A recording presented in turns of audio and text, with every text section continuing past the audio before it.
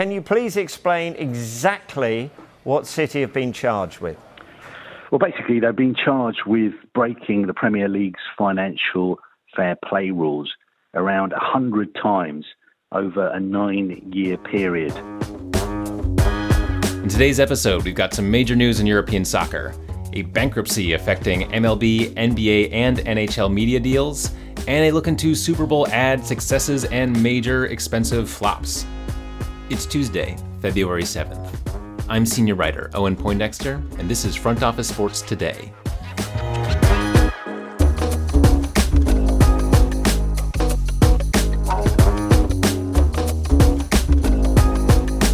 Top story of the day, Manchester City has been accused of violating financial fair play rules by the Premier League, and this gives a whole lot of weight to what some people have been saying for a long time. To give this simple version of financial fair play, in European soccer, teams are essentially supposed to spend what they make. That means you're not supposed to have a Steve Cohen situation in which a rich owner just wants to spend whatever it takes to win. These rules are crucial to how these soccer leagues operate, because there is a much more direct link between success and revenue than there is in American sports. In the US, of course, it's generally true that if you win more, fans get excited, they come to games, they watch, they buy merch, and if you make the playoffs, you get another boost in all those categories plus some extra media money. But it's also true that some teams sell out no matter how bad they are, and a few teams are awesome but no one shows up to see it. So here, winning and profits are correlated, but there are plenty of outliers. But in European soccer, if you stink, you can get relegated to a lower division where you don't have access to the top-level media deals and you take a huge financial hit. And if you're a really top team, you can make it to the UEFA Champions League and access another huge pool of prize money and media money. So financial fair play is a big deal here, especially because due to the player transfer system, good players are always available if you have enough money. Speaking of which, the latest transfer window closed at the end of January and Premier League teams went berserk. They collectively spent $1 billion, which is a record, and also more than the four biggest European leagues, that's Bundesliga, La Liga, Serie A, and Ligue 1, more than all of them combined. This prompted the La Liga president Javier Tebas to say something doesn't add up here. He tweeted, and this is in translation from Spanish by The Athletic, quote, "We read the, quote, strength of the Premier League, but it is a competition based on the club's millionaire losses. Their ordinary income is not enough for them. Most of the clubs are financially doped," end quote. There are plausible narratives on both sides here if you look from a distance. On one hand, Premier League teams make a lot more money than other teams. According to Deloitte, the Premier League has 11 of the top 20 soccer teams by revenue and 16 of the top 30. There are only 20 teams in the Premier League, and nearly all of them are among the top-earning teams in the world. However, their owners are more than capable of adding some extra cash to boost them if they find a way to do that. Newcastle, for instance, is owned by Saudi Arabia's Public Investment Fund, which has around $620 billion in assets under management.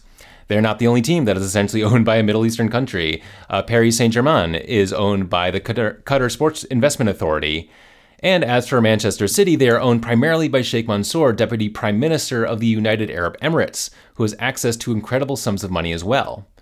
There have been whispers and rumblings that these teams are cheating for many years, but it's a big deal that the Premier League itself is now stepping in. So, Man City is accused of breaking financial rules over 9 seasons, starting with the 2009-2010 season. Well, basically, they've been charged with breaking the Premier League's financial fair play rules around 100 times over a 9-year period. An independent commission is now deciding what to do with this, and penalties could include fines, points deductions, or even relegation. I don't think they would go there, but that's on the table. In the short term, the big question is what happens to Manchester City. Longer term, we're wondering if this is a new era of actual financial fair play in European soccer. Now over to a company that could use a cash injection. The parent of Bally Sports is in trouble, and Major League Baseball is looking at taking back local rights to 14 teams. What's going on here is essentially the slow collapse of the traditional regional sports network model. As there's a drive in a deep left field by Castellanos, it will be a home run. And so that'll make it a 4-0 ball game. I don't know if I'm going to be putting on this headset again. Diamond Sports, which is owned by the Sinclair Broadcast Group, is, according to Bloomberg, headed toward bankruptcy with $8.6 billion in debt. That's a big number, especially when you consider that in 2019, Sinclair bought Diamond from Disney for a reported $9.6 billion. The short version of why the company is now falling apart is cord cutting. Diamond owns 21 regional sports networks, which broadcast MLB, NBA, and NHL games, and they are built on a financial model that assumes that TV watchers in the US get cable. And that's less and less true every year. And Diamond doesn't have a great answer for that. They did launch their own sports streaming service, Bally Sports Plus, but that's not covering the gap right now. Diamond went to MLB asking for additional streaming rights and ways of integrating Bally Sports Plus into MLB's ticketing and merchandise platforms, but it came out last week that MLB said no to all of that. Oh, no. You gotta be kidding me. MLB executives are now publicly talking about contingency plans here. MLB Chief Revenue Officer Noah Garden told Front Office Sports that, quote, "Our strong preference would be for the RSNs to be able to fulfill the agreements they signed with the clubs. However, we need to be prepared if the RSNs are unable to do so. This is a situation we have been monitoring for a long time. We have been contingency planning to ensure that no matter what happens with the RSNs, fans will be able to continue watching their favorite teams in their local market." Diamond broadcasts 14 MLB teams under the name Bally Sports, but how long that's true for remains to be seen. Up next, we'll talk to our reporter Amanda Christovich about the latest in Super Bowl ads and historic and very expensive flops. We'll have that conversation right after this.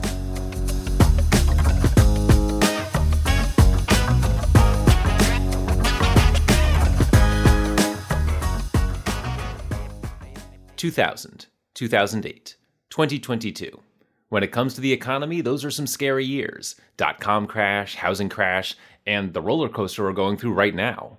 One thing is certain, it's a dangerous time to not know your numbers, but over 31,000 businesses have the confidence and clarity they need because they rely on NetSuite by Oracle, the #1 cloud financial system. NetSuite gives you visibility and control of your financials, inventory, HR, planning, and budgeting, so you can manage risk, get reliable forecasts, and improve margins. Everything you need all in one place. So, how do you prepare for uncertain times? The answer, NetSuite. NetSuite helps you identify rising costs, automate your business processes, and easily see where to save money. That's why 93% of customers say they improved their visibility and control when they upgraded to NetSuite. What are you waiting for? Right now, NetSuite is offering a one-of-a-kind flexible financing program. Head to netsuite.com/front office right now. netsuite.com/front office. netsuite.com/front office.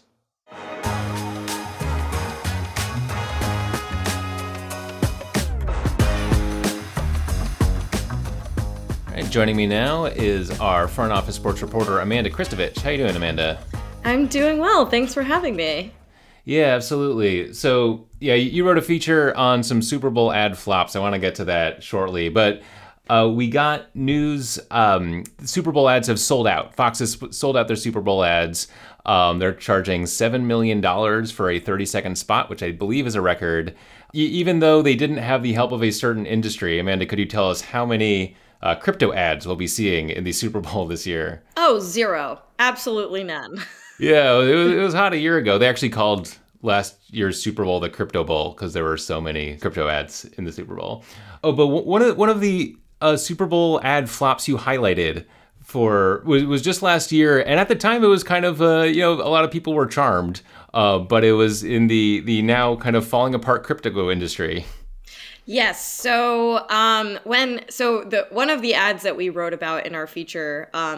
So I can't take all the credit. It was me and then my two brilliant colleagues, AJ Perez and Mike McCarthy, who, as we are recording, are on the plane to the Super Bowl as we speak, by the way. But I did a section on the FTX crypto ad from last year's Super Bowl, which I can give a quick refresher to our listeners, featured Larry David, basically going through all these like scenes throughout history where he's talking about, he's being presented with the wheel as an invention. What does it do? It rules. Yeah, so does a bagel, okay? A bagel you can eat. The light bulb as an invention. One of the worst ideas I've ever heard. Just like things that are super obviously like, the best inventions of human history. And he's like presented with them and he's like, I don't see the point of this. Like, I don't think it's going to catch on. And at the end, someone presents FTX. It's a safe and easy way to get into crypto. Yeah, I don't think so. And I'm never wrong about this stuff. Never. And then the ad ends with like, don't be like Larry, like, invest in crypto. Well, as it turns out, Larry was right. And not only, so obviously at the time the ad seemed clever, right?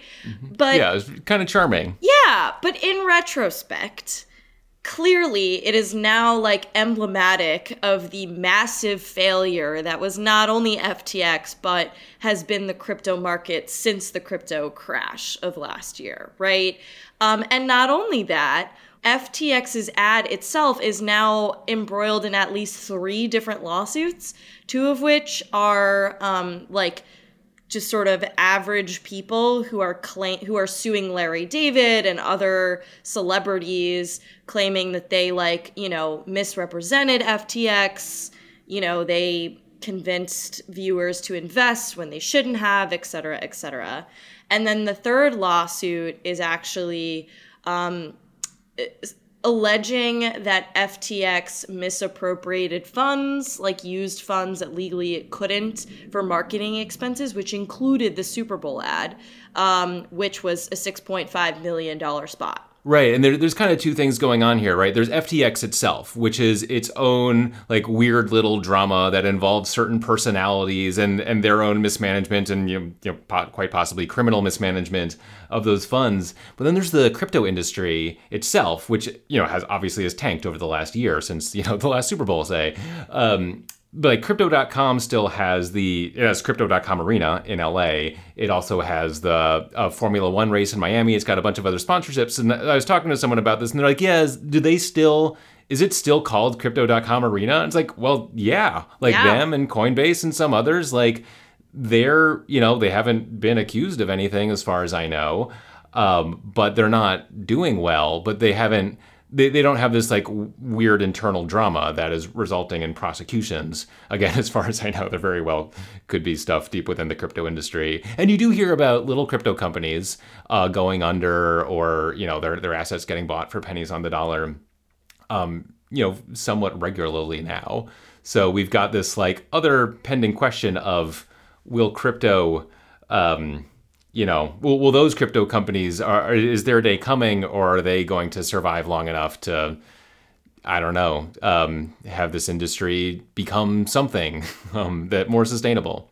Yeah, and I think the one thing I will point out is I think it's easy to say that, like, particularly for something like a Super Bowl commercial, it's easy to say, well, it was like fiscally irresponsible for these companies that were all super new to like just shell out millions of dollars. But, my colleague Mike mentioned in our story the Apple commercial that, really is looked at as a huge success. And at the time, obviously, it wasn't, like the Apple that it is today. So I think that, it wasn't necessarily like a bad business decision for all these crypto companies to invest in Super Bowl ads. It just so happened that they didn't, they probably could have used the money when the crash happened, but it's like 2020 vision, vision is 2020 in hindsight, right? Right. Yeah. You've got that 1984 Apple ad, which if you haven't seen it, listeners, like go look it up. It's iconic. It's like a little mini sci-fi movie in an ad, and it's from 1984. Probably the first like breakthrough Super Bowl ad. And yeah, I mean, if you take like cryptographs over the last year and just like turn them upside down, like those like Super Bowl ads would be like, yeah, see, like those brilliant spending, brilliant marketing, like getting in on the market, like, well, millions and millions of eyeballs are watching. And, that's like the big promise of a Super Bowl ad is that you've got, possibly the biggest global audience on one night and it's your big moment. And if you're willing to spend up and you can like hit the exact right note in those 30 seconds, then you're golden. But obviously some companies, like they take their one shot and they miss. So you looked at that FTX ad. What were the other major flops you guys took a look at? So there have been several, obviously, over the years, but the 2 that we picked were the nationwide dead child ad, which... Yeah. The name kind of says it all. It's just kind of says it all. Like, you turn on the Super Bowl and the last thing you want to see is a dead, like a story about a dead child who's like, I'll never get to hang out with my family and ride my bike because I'm dead. And, and there was a nationwide released a statement after they got trashed for this ad. And they were like, well, the purpose wasn't to sell our product. It was to start a conversation. And my colleague Mike was like, mission accomplished. Like, conversation started. Probably not the conversation you wanted. But also, like, that's a crazy thing to say. Yeah, it was wild. And then probably, like, arguably one of the worst ads in Super Bowl history, if not the worst, just for the fact that it was like really racist, was a shoe company ad for a company called Just for Feed, which filed for bankruptcy after the ad. And my my other colleague AJ details that there was some other sort of shady dealings, allegations within the company that surfaced later. But like, that company is literally no longer in business, and they themselves sued their the marketing company that created the advertisement because it was so obviously racist. My question was, did they watch the ad before like it went to the Super Bowl? Like, I don't know. But those are two examples of other ads, because it's like, there doesn't have to be a lawsuit. The company doesn't have to go under. It could be like a major PR disaster, and then you're like the laughing stock of the advertising world for, at least the year after the Super Bowl, right? If not longer. So they live in infamy. Let's just call it that.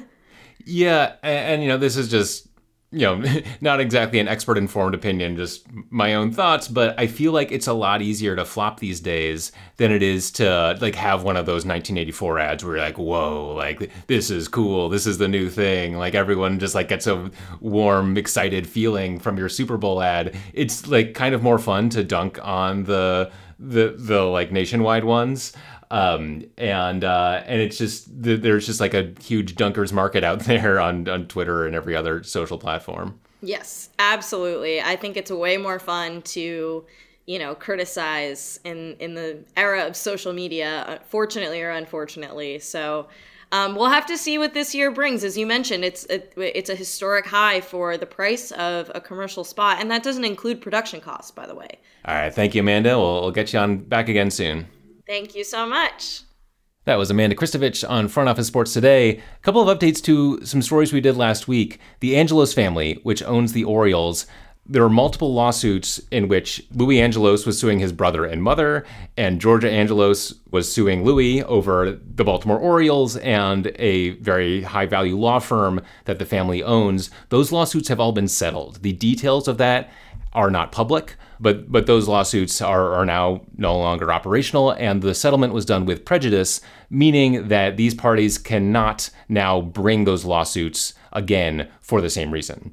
Also, at the end of our first episode, I mentioned that, half jokingly really, that Tom Brady, his first game in the broadcast booth could be broadcasting the Super Bowl. Fox actually apparently considered doing that, saying like, all right, here you go, rookie, it's Super Bowl, first game. Brady just came out saying, I want a little more time to prepare.